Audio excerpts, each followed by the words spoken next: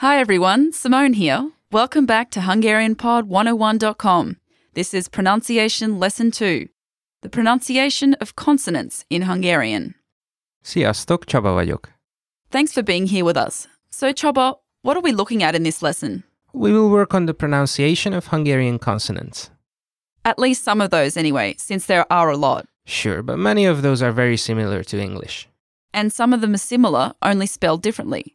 But if you listen to our lessons on the alphabet, you should be able to figure them out. Yes, in this lesson we're going to work on the hard ones. All right, where do we start? Why don't I say some of these, then explain a bit, then illustrate with an example. Sounds good? Go ahead. Basically, we have a lot of consonants that are the same in English and in many other languages like p, b, t, d, etc. Yes, and they're all spelled the same too, aren't they? Sure, you can also add to the list f, v, y, and h. These are all easy to get coming from English, and even the spelling is the same.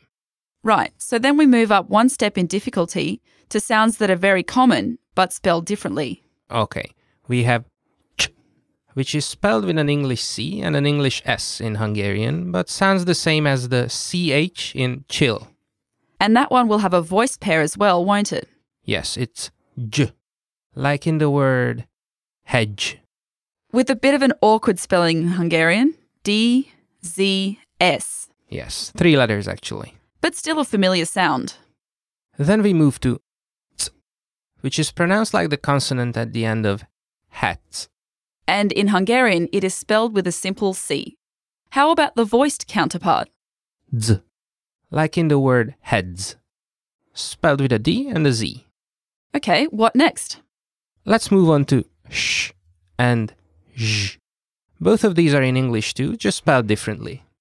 Sh, like in the word shop, is spelt with just an S in Hungarian, while zh, as in leisure, is spelt C-S. Good. How are we doing so far? I think they're still awake. Oh, that means we keep going. We have s and z. These are familiar from the words su and zoo. Exactly, but spelled S-Z and Z respectively. Okay, let's get to the juicy stuff already. We have ch, which is pronounced with your tongue pressed lightly against your palate. You allow a bit of pressure to build up, then release. Ch, ch. Could you use it in a word, please? Sure. Tyúk, tyúk. Which means hen. Say that a few times, everyone. Tyúk,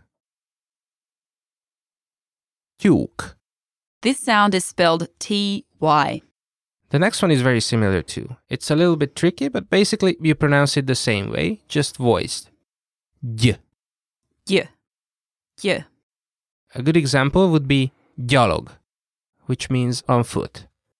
Gyalog. Gyalog. And you spell this one G-Y. The last one of these tricky ones is spelled N-Y. It is also pronounced by pressing the tongue against the palate, but this time the airflow is through your nose. Ny. Ny. So give us an example word for this one, please, Csaba. Nyak. Nyak. It means neck. All right, what's next? To be honest, that's kind of it. I mean, it really doesn't take long to get through them all. That's wonderful news. I know, right? Most of the sounds are easy to find knowing English, and the others just take a bit of practice. I think the key to all of this is to get the alphabet down correctly. Yes, the Hungarian alphabet is a pretty reliable guide to all of this. At least it is much better than the English one. Sounds good? Want a free way to build your Hungarian vocabulary? Follow our Hungarian word of the day at HungarianPod101.com. See and hear the word of the day. Plus sample phrases and sentences. Get these daily vocabulary alerts on Facebook, Twitter, and the HungarianPod101.com blog. And add this widget to your website or blog. They're available in 35 languages. Get these easy instructions at HungarianPod101.com/Hungarian-phrases. Thanks everyone for listening today. We'll see you next time. Sziasztok!